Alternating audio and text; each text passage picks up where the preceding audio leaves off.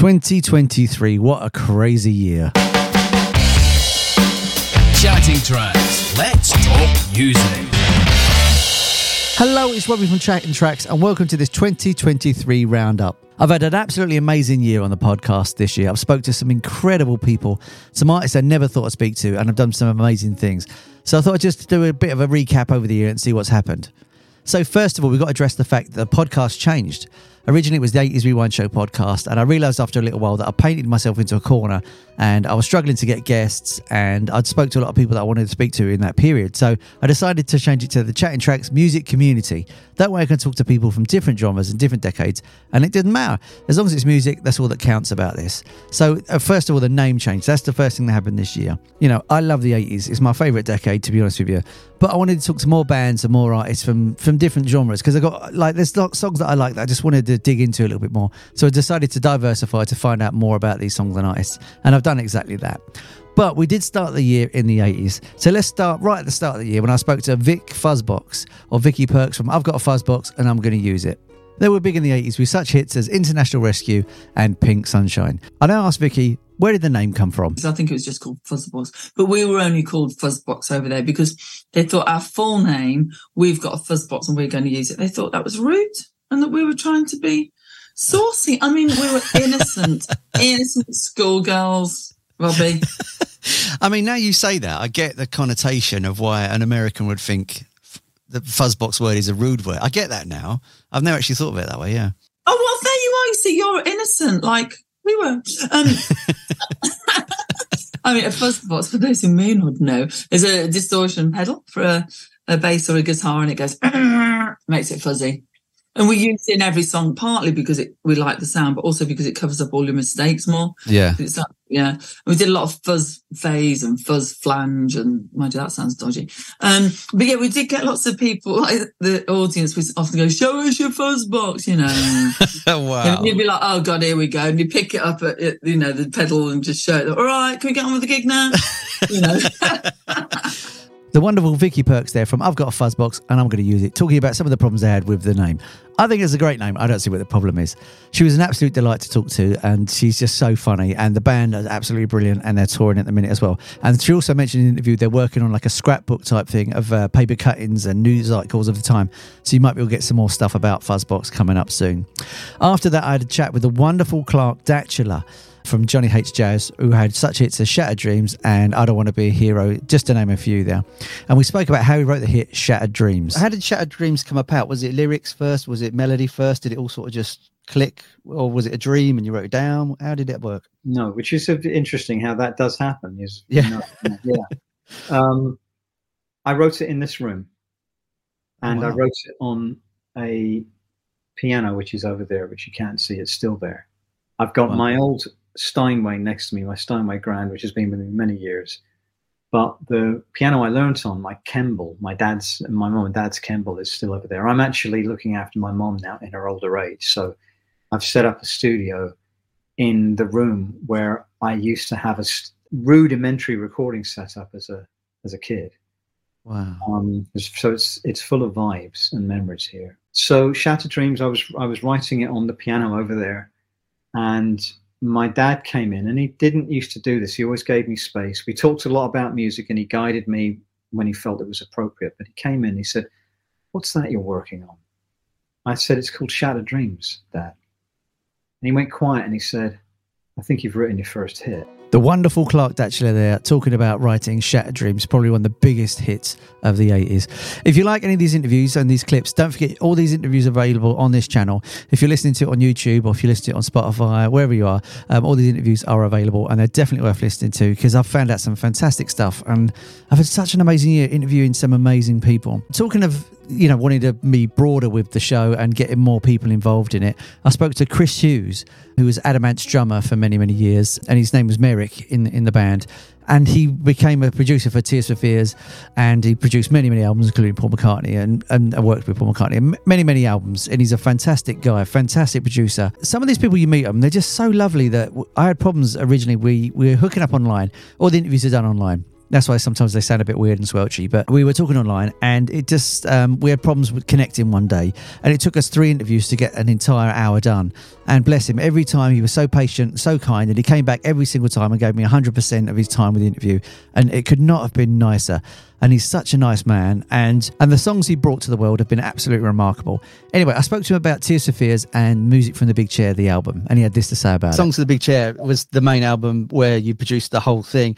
It seemed to be a more polished album, a more focused album. Was that the idea going into it, that to make it? I think it had quite a fractured start. Wow. You know, there was a point where they weren't sure they wanted to, they may have wanted to have someone else produce it. They wanted to try something else. There was a period when it wasn't clear whether we were going to be doing that. Right. And I think we started and thought, I don't know if this is going anywhere, and not quite sure. And I think Ian Stanley, who had been a mainstay within the team, I think he had a conversation with Ron and said, no, you're nuts. Let's keep working with him. You know, come on, let's just do it. Chris Hughes there talking about working with Tears for Fears, and it just goes to show, even if you're a well-known producer, you might not always get picked for the job. Amazing. It was a great interview, and I love talking to him, and we spoke about Adam Man and some of the people that he worked with. So if you get a chance, check that interview out. You'll absolutely love it. It's brilliant. So because of the podcast, like I said, is online, we get to talk to people from all over the world, and the next lady I spoke to was an 80s legend, the wonderful Teresa Bazaar from Dollar. That was my first, Atlantic call? I had to call her in Australia. So I spoke to her about 11 in the morning to me, and I think it was about nearly midnight for Teresa. So it was a crazy time because I had bright sunshine and Teresa was ready to go to bed because it was nighttime. I think it's nearly midnight for Teresa. So bless her, she stayed awake to speak to me, and she was an absolute delight. And we were talking about Dollar, and she was learning to do a lot of production work as well during the 80s, and she worked with Trevor Horn, so she watched him like a hawk and discovered how he did stuff. And in this part of the interview, we spoke about how she wrote their first hit, Love's Got a Hold on Me. You had Love's Got a Hold on Me as well, which was your first self-written one, is that right? So can we talk about the writing of that? Was that easy to write? Was it a quick song to do? So we were in our flat, and I had my upright piano sort of stuck in the bedroom there, really. And it was inspired by the Bee Gees, How Deep Is Your Love? Because I love the Bee Gees. Again, it's harmonies. You know, I'm going, how do they do that? How do they create that sound? It's not just that, it's a sound. And I thought it sounded so airy, which I guess resonated with me. And I thought, try and do something that suits you. Not trying to do something that is the opposite, which is what we all like to do. You've got red hair, make it brown, you know, whatever. I think the melody came quite easily, and it was obviously I was writing it for David, because that was the, you know, if you got a hit record and with the Guys and Dolls experience, don't upset the apple cart. Just stick to the formula. Yeah. I liked it. Was a very natural, easy song to write, and it was ideas of, you know, summer breezes, you know, and that lovely sort of freshness. And we went into the studio, and he couldn't sing it. I remember Chris Neal looking at me, because I was in the control room and Dave was in the studio, and he said, "But you wrote this, right?" I said, "Yeah." And he said, "It's in his key." And I said, "Yes." And he said, and he looked at me, I said, just shrugged. I mean, I thought, because, you know, that's David. David's, you know, he could, if he got something, he'd be okay. If it didn't fit instantly with him, he couldn't learn it. You know, it had to be a natural, instinctive thing. And so that's when Chris said, "Well, you go and have a go." And I remember, I'm very polite. I would say, "Oh, no." I said, "It's not in my key, and that's not what we're meant to do." And he looked at me and said, "Just go and have a try." And I hate doing that, maybe from when I was a kid at school and, you know, not achieving and a bit embarrassed. And I sort of thought, oh my gosh, I thought, okay, you know, do the right thing. And I wandered in, and obviously I've got David's expression in the control room and Chris expectantly looking at me and thinking, this is just going to be horrible. I know it's going to be high. You know, I thought, just try, you know, what can you do? And when I started singing the melody, there's Chris Neal beaming through the studio, going like this. And I'm going, really? And he goes, really, really? And I'm going, okay. Because, you have this helmet on. You are the backing. I've always been a backing vocalist in Guys and Dolls. This is my job. That's what I do. I like to do everything I do very well, from my ballet training, be very specific. I'm a perfectionist. And suddenly it was very different. Teresa Bazaar, they're talking about how she wrote the song Love's Got a Hold on Me. It's interesting to see how much Teresa really did when we was talking during the interview, because it seemed very like David Van Day driven, Dollar. But it turns out Teresa was doing literally 90% of the work behind the scenes. And it was wonderful to hear her side of the story and just get her version of things that happened. So I'm just going to take a quick break and say, the year's been crazy. I've tried lots of new things this year. And it's been just really experimental and completely different for me. I went to 2 farewell tours I never thought I'd go to. Elton John, I bought my tickets back in 2018 and they got shuffled around. I got to see Elton John this year and he was amazing. It was a fantastic goodbye tour. And I saw Kiss on their farewell tour as well. I didn't get to think I'd get to see them. I got a £10 ticket. A mate got me a ticket for a tenner. I went to see it. It was well worth way more than 10 quid. It was a brilliant show and they ended fantastically. Also, the year's, the chart's been crazy this year. The best album was the Rolling Stones with Hackney Diamonds. The best single of the year was the Beatles with Now and Then. And obviously the Christmas number one that's just gone this year was Wham with Last Christmas. So we took, a step back and looking at these older bands. So it makes you wonder if it's the state of the music industry today that people prefer safer and older stuff that they know. But one of the big changes for me personally is something that I never thought I'd get into, was doing live streaming and a YouTube channel. So Chatting Tracks as the Chatting Tracks music community on YouTube, where I've got some of these interviews where you can actually watch interviews rather than listen to them. And also on there, I'm doing reaction videos to songs, unboxing to bits that I buy, and just generally talking music on there as well. So if you want a bit of a visual thing, you can pop over to that. I'm sure there'll be links in the description, and everywhere you get links, there'll be one to the YouTube channel. And it's just been amazing to do live streaming. My friend Pete Saxa has a show called Unknown Sounds, where he gets unknown bands and unknown singers and songwriters, and we play the videos and we talk about the songs, and we just basically do a review of the track with the artist. And it's been really, really good fun. And we just sit there and we talk for an hour and play music and just talk about stuff that's going on in the charts at the time. And if you get a chance, check out those. We called it Chatting Sounds because it's Unknown Sounds and Chatting Tracks mixed together. So if you get a chance, check those out as well. I'm sure there'll be a link in the description. I'll put one in there as well for you to find it if you want to have a bit of a live chat. And people can talk to us live as well, which is nice. So we interview some of the artists that he's got on the show, and we also talk about music, and people can talk to us live during the event, which is wonderful. Anyway, I'll stop talking about that because I'll talk about it all day because I really enjoy it. Next up, we've got Mike Edwards from the fantastic band Jesus Jones that had hits with International, Bright Young Thing, just to name one. And we spoke about how he went about songwriting and does he enjoy it. You got your first band together. Were you starting to songwrite at a really young age, or were you sort of just doing covers and finding your way through? Covers initially, like everyone else, and then you start writing your own stuff, which of course was absolutely appalling. I know there are some people, and I think Jerry in the band has talked to Miles Hunt, because Jerry played in the Wonder Stuff for a short while to help them out.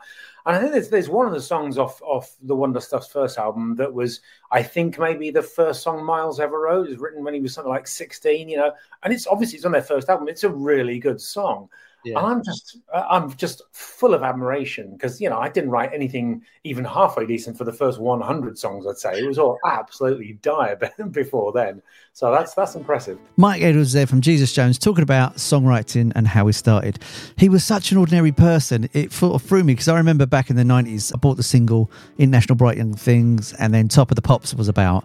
And then you sort of go and watch it, and then you'd see him with his sort of shorts on and his because he was into skateboarding shoes, and his hat on backwards and all that sort of stuff, and he had that real rebel sort of attitude. And then and then you meet him online, and he speaks about drinking green tea and going cycling at the weekend, and it's just really strange because there was no jump for me. There was like a 30-year jump, but he was such a nice fella, and he was so down to earth. I could have spoken to him all day, and we spoke about his influences being the Sweet, like Blockbuster and songs like that, which you never would have expected from Jesus Jones to be influenced by it. I just don't know why I didn't make the connection sooner, but I just didn't. But he was a lovely guy. Yet again, interviews in the description somewhere or on this channel. Try and find it and listen to it because absolutely charming fella. He was incredible.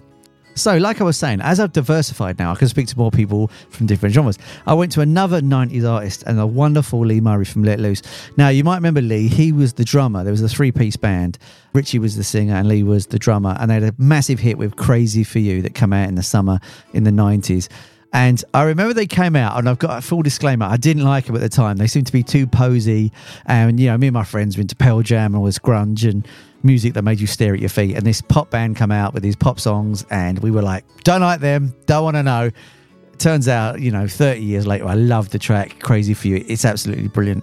Anyway, Lee Murray went on to tell me how they wrote the song.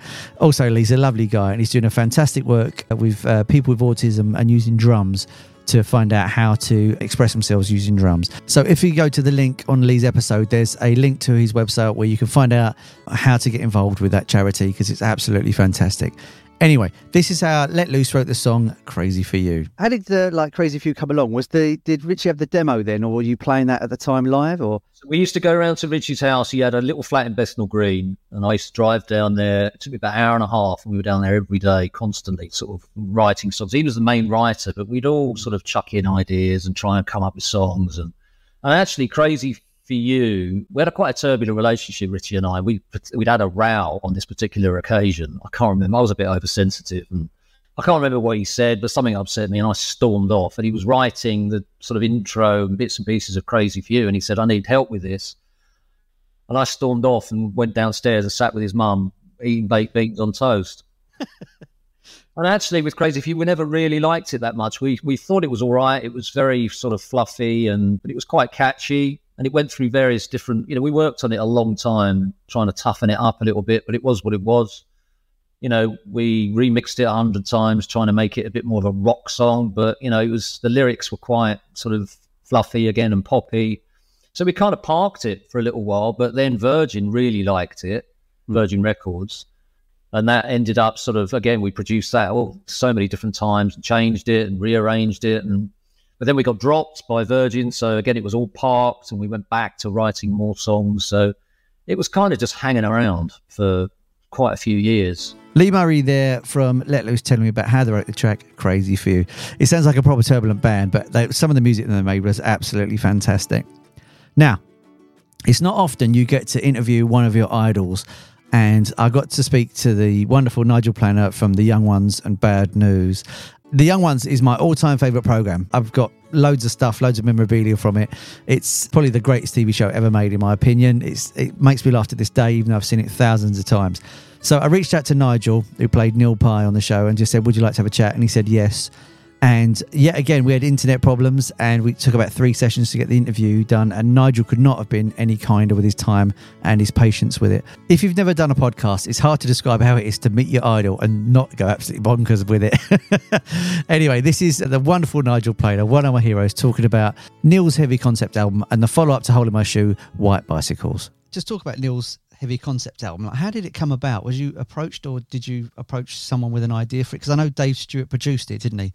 So did Dave come to you, or? Yeah, Dave Stewart produced the single too. Right. So what happened was a mate of mine, Alan McGowan, who was a music booker, he booked a comedy and music club in Brighton called the Wits End. He had the idea.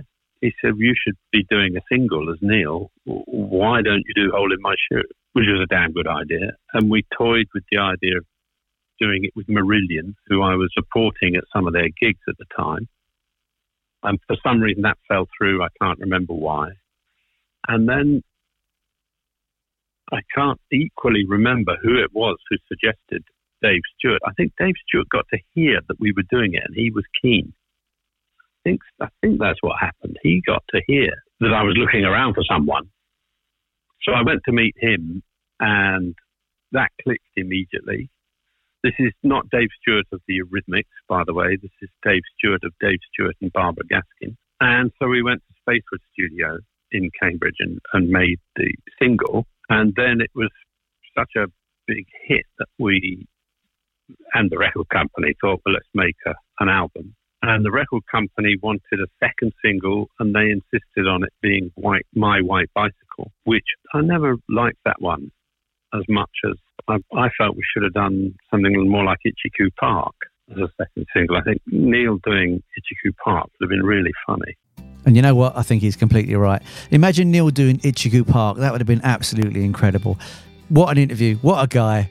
I said to my friends and family, if I stopped my podcast now, I would have been totally happy after the interview. I've interviewed an absolute hero of mine. And when you meet these people and they're so nice, it just makes you think you should meet your heroes. I don't care what anybody says. Anyway, as I was saying, because I wanted to get more diverse, I was interested in all aspects of music. And I spoke to the wonderful journalist Chris Welsh. Now, Chris Welsh was a guy that was around in the 60s, 70s and the 80s. And he interviewed every single band you can think of. And he knows a lot of these people personally. He was an absolute diamond to talk to, and he was just so full of knowledge. He's currently writing a book, autobiography about his life, which I cannot wait to read. It's going to be full of such amazing stories. But in this one, he tells us how Led Zeppelin became Led Zeppelin. John Bonham, I first saw playing with Led Zeppelin, then called, it was still called the New Yardbirds at the Marquee. And I'd heard all about, Jimmy Page had told me about this new band he was forming. He came into the office. Can you imagine that? They all came up to see me in the office to tell me about their new bands after Cream and Hendrix Experience. Now it was Led Zeppelin. And I said, what's the name of the band? And he said, it's called Led Zeppelin. And I wrote it down in my notebook. He said, no, you spelled it wrong. It's L-E-D, not L-E-A-D. The wonderful journalist Chris Welsh. His autobiography is definitely something that I'm going to get and devour and read. He just knew everybody, the Rolling Stones, the Beatles, Bowie, you name it. Mark Boland, he knew everybody, and he's such a lovely fella as well. It was one of those interviews where I could have listened to him just tell me stories for hours and hours and hours, but I thought I want to find out more about the man and about his life, and his life is fascinating. And a lot of the stories that he comes across, like meeting Led Zeppelin and Boland, they're all accidental. Everything he did in the music world is accidental, but he was right there in the middle of the most amazing times in music. So, I got a wonderful email during the summer from a guy that was a manager of a guy called Louis Prima Jr. Louis Prima Sr. was a jazz singer who was in Jungle Book. So I'm not going to tell you much more, but I interviewed his son Louis Prima Jr. and he was a really lovely guy. He's out there touring at the moment, doing jazz-infused shows, swing jazz, and the energy and the amount of effort this man puts into a show is absolutely incredible. I don't know how he does it. I mean, I'm half his age and I still couldn't do it. It's phenomenal stuff. So anyway, here's Louis Prima Sr. talking about his dad. Well, my father, he's tough to describe because he was I've always felt he was his own style of music and his own style of entertainer. He didn't follow any mold. I think he was a forerunner or a front runner in every music style change. My father had his first band as a teenager in the 20s in New Orleans, Louisiana, 1920s. He wrote Sing, Sing, Sing, which is arguably the number one song in the world. I mean, it's the number one big band song easily, number one jazz song. It's in the Guinness Book of World Records. I mean, you still turn on the TV and it's in commercials and things. But he wrote that when he was, in 1936, he was 26 years old, and then he went on to be a big band staple with hits through there. And then he formed a small combo and kind of put Vegas on the map entertainment-wise, with Louis Prima and the Witnesses. Back then it was Keely Smith. And, he forged on through rock and roll, and people will say that he created rock and roll. I think what most people will recognize him for, at least, when we're out on the road and performing, you bring up the cartoon Jungle Book, Walt Disney's Jungle Book. And I think absolutely you're hard pressed to find somebody that has not seen that cartoon growing up or as an adult. And my father was the voice of King Louis in that movie, and that's probably his most recognizable role. But he was a musician that people didn't respect as a musician. He was an entertainer that people didn't respect as an entertainer. But he drew crowds everywhere, and he was amazing, and people loved him. And I'm fortunate to be able to build on his catalog and kind of continue it and bring it into the future without being a tribute act. Absolutely, I was influenced by him. It's amazing. I was doing a bit of research on your dad prior to this, and your dad's got such a distinctive voice that I read somewhere that they a lot of places wouldn't book him in the early days because they thought he was a black artist. Absolutely. And, the irony in that is he was the first white artist to play at the historic Apollo Theater in New York, probably because of that. But that, it comes from his roots in New Orleans. I mean, he did have a gravelly voice. And people always kind of, will say that he emulated or tried to copy Louis Armstrong. But the truth is, if you go back into the history of music in New Orleans and what they did, I mean, these were street cats. You know, my father was 11 years old sneaking out of the house because they lived in the French Quarter to go see these fantastic inventors of jazz and the creators of that style of music back then.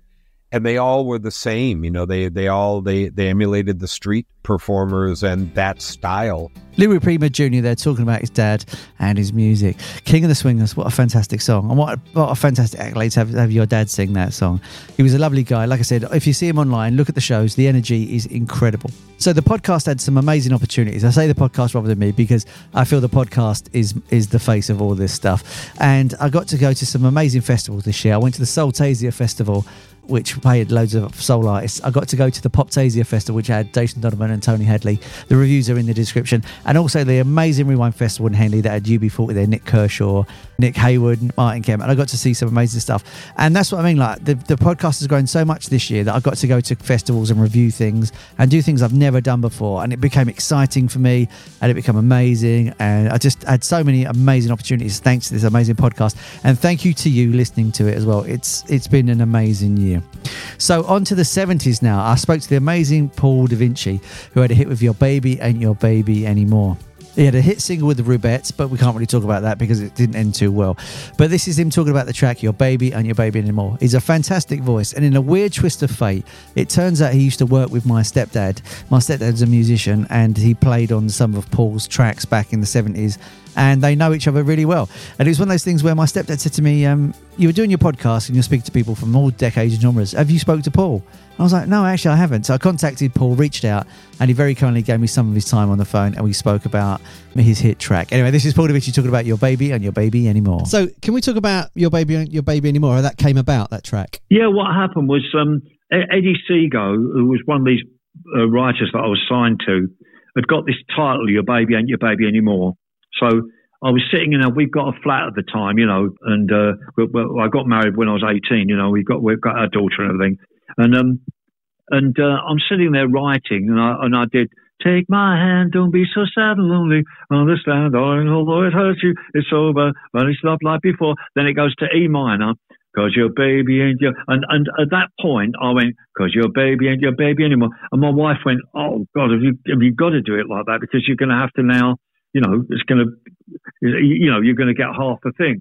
So I said, well, it just works. So I went over with Eddie because I knew he was going to finance it. So he wrote a few words to it basically, but basically it was all done. You know, he wrote a few lyrics with me, and he did get the title, which was very important. But but I produced it, and then he put his name first on the production credits and on the writing credits, and I'm still waiting for money from them years later, you know, which is another story. When you get to the part where you're talking in the song, was that designed? Did you write that into the song, or was it just an accident that happened? And I did it purposely because I'll tell you what it was. I was writing rock. The record before it, which featured John Richardson from the Rubettes on drums, was called Are You Ready? And it was a heavy rock record that went, you know, like this. So, and that's what I was into. But everyone was saying, oh, you couldn't have sung on that record, otherwise you'd have been on Top of the Pops, you know, which was really getting my goat. So I thought, I'm going to showcase the falsetto as much as I can. So I wrote a big fanfare at the beginning of that, ba da da da da da da da, and then the high notes, and then the middle bit, just like they did with Sugar Baby Love, where it goes, people, take my advice. I spoofed that, really. And at the very end of it, I thought, I'll really make it obvious. So I went, your baby and your baby Annie, and then sang the really high note without any backing whatsoever. So it was really designed to prove, you know, what I'd done. One of the greatest voices of the 70s there, Paul Da Vinci. How he hits that high range literally blows my mind. I don't know how he does it. He can still do it, and he's doing a fantastic show at the moment. He's just released a single called Give Me That Kind of Love, and it's got that 70s tone with a modern contemporary feel to it, and it's absolutely fantastic. If you get a chance, go on Spotify and see if you can find that. There's a link to that song in his interview, so if you find the interview, you'll find it there anyway. Anyway, on to Simon Williams. Now, I was really fortunate in the summer to go to a book festival. My local town has a literary festival, and people come down and they talk about their books, and you get to meet them and they sign them and stuff like that. And I met Simon Williams, who was the co-founder and runner of Panda Records. They signed Coldplay to their first deal, as well as many other bands. Simon's a lovely guy, and the book's amazingly intense. Simon decided to have a life-ending incident happen to him a few years ago, and the consequences. And the book covers that in all its glory detail. And Simon's amazingly honest in the book, and he's brutally honest, and that's what makes the book so special. In this clip, Simon talks about seeing Coldplay and Sonam for the first time, and it's amazing to think they're as big as they are. Let's put it that way. Anyway, here's Simon talking about it. I mean, obviously the key one is Coldplay at the when I first saw them at the Falcon in Camden. They looked absolutely bloody awful. They really did. He had his curly mop top hair and his tank tops and his terrible jokes and his tiny acoustic guitar, and they kind of ripped off Jeff Buckley and ripped off Radiohead, but they were absolutely compelling, and those jokes were actually, they stood out, ironic enough, because of their naffness. We just had 5 years of everyone just trying to be Liam Gallagher, and God bless him, but he's not a comedian, is he? Simon Williams there talking about Coldplay and why they signed up to Panda Records. The book's called Pandemonium, How Not to Run a Record Label. If you go to his episode, the link is in the description to buy the book. I think you should get it and just listen to it. It's absolutely fantastic, and it just shows you how difficult it is to be an independent record label in today's society. Okay, so we're nearly finished the roundup of this 2023 look back. It's been such an incredible year, and yet again, it's because I diversified and I could talk to anybody I wanted to at this point. I decided to. I've been a huge fan of Queen all my life. I love Queen and the Beatles and Stevie Wonder and Steely Dan, all these bands. And Tim Stafford was a name that was floating around in the background in the Queen story. Now, if you've seen the Queen film Bohemian Rhapsody, he's the guy that Freddie Mercury walks in on, and they're playing the gig and they're doing all right, the track, and then it cuts to outside and he say, "Humpy Bong," and he says, "Yeah, they're going somewhere, man." It's just a shame that in that movie they condensed Tim's role to a little more than one line. Tim's a fantastic songwriter. He's a fantastic musician. His new album, Wayward Child, is fantastic. And at 75, which I think he said how old he was, he's still producing fantastic music. I mean, he's more than a footnote in the Queen story. He's an important part, and he's an important part of the cog that is the Queen story. And we went online and we talked about music, and he's just a very affable guy that loves talking about music and guitars. Here we talk about Smile, which is their early version of Queen and their demo. And looking back, this is what Tim thinks was wrong with the demo at the time. Yeah, I think if anything, I think the problem with that was that it was too eclectic. There were the variety of songs was too difficult, and we didn't clearly know how to produce them in those days, because we were a little rock trio with harmonies. Heavy rock trio with harmonies. Right, how do we do these songs? Well, we do them like that. Right, okay, fine. And we tried to fit them all into the same mould, and that, looking back in retrospect, it wasn't the right thing to do. Polar Bear should have been done differently. The wonderful Tim Stafford there talking about the Smile demo and how he thinks it should have been done differently. So that is your 2023 recap of the Chatting Tracks Music Community podcast. I've just played you XX from 13 interviews. I've done 13 interviews and a few more this year, but I didn't get time to put those in. It's been an absolutely incredible year, and I can't thank you all enough for your support, whether it be the podcast, the YouTube channel, or the live streams, or sending me songs, or inviting me to interview artists, or however you've been involved this year with the podcast. Thank you so much. It's been amazing. The idea with the podcast started with me just in a room with a microphone and going online. And this year it's literally just exploded into all these amazing opportunities and meeting amazing people, trying new things, trying new ideas. And I'm really, really enjoying it. I can't wait for 2024 to see what's around the corner and what I'm going to do with it. I was doing interviews twice a month, and I've got a day job, and it was becoming too much work. So now I'm doing one a month. But the YouTube channel has a lot more content because it's easier to produce and put on faster. So if you want to keep up more regularly with the podcast, if you go to the YouTube channel, you'll see there's more regular uploads on there, just because it's easier to do reaction videos and put those on online. I can make those within an hour and get those online. That's why they're on there, and there's a lot more content. It does not mean I've detracted from the podcast. I still love the podcast. The podcast format is what I love the most and what I really want to do. I'm just trying to spread the word about the community a little bit more. So if you can spread the word about the community, thank you so much. Yet again, thank you for your support, and the opportunities this year have just been so mind-blowing and incredible. I'm such a lucky guy to be able to do this and talk about music, which is something I love more than anything, and just generally be in the ether with the podcast. So here's to you and 2024. I'm raising a glass to you. I wish you the best of health. I wish you the best of luck, and please join me on this journey next year, and we'll see where it takes us both, shall we? So happy New Year, and I wish you the best, my friend, and I'll see you in the new year. Ta-da!